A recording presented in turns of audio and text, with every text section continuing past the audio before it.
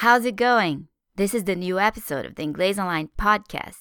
Please subscribe to this podcast using the podcast app for iPhone or iPad, or listen to the episodes using the Inglês Online Android app.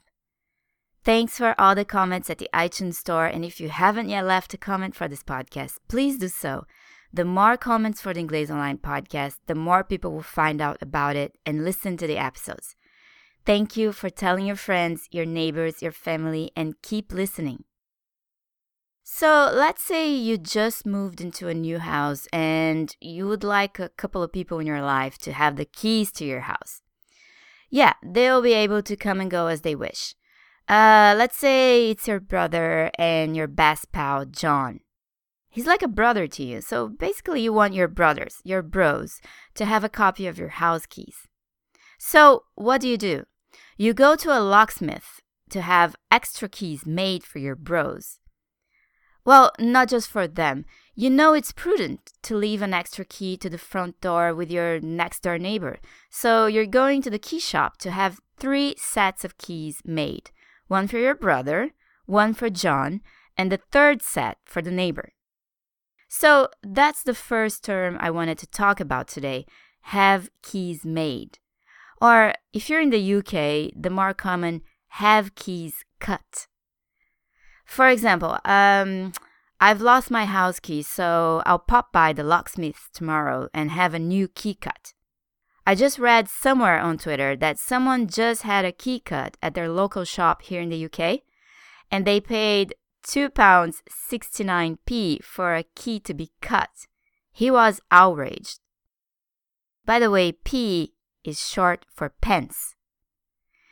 So if you went to your local locksmith or key cutting shop, how much would you pay to have a key cut? I remember once when I lived in São Paulo, I got home and found out I had been locked out of my house. That means I didn't have my keys on me. When I left home earlier that day, my cleaning lady was there, and I thought she would still be there by the time I returned, and she'd open the door for me. So I didn't take my keys with me when I left. So when I came back, she'd already left, and I found myself locked out. It was around 6 p.m., so I had to call a locksmith after regular business hours. It took him a while to get to my place, but eventually he got there, and then he told me how much it was going to cost. It was ridiculously expensive. He took one look at the lock and said, "Oh, this is going to be a lot of work. This lock can be particularly fiddly to open without a key." I thought, good, at least you're going to have to work hard to earn the fortune I'm about to pay you. To my disappointment, it took him less than 10 seconds to open the door. I think he was trying to justify his ridiculous price when he said that. Anyway, lesson learned. Never again did I leave my house without my keys. Now, I'm sure many of you have stories about being locked out of the house. Have you ever locked yourself out because you left the house keys, I don't know, on your nightstand?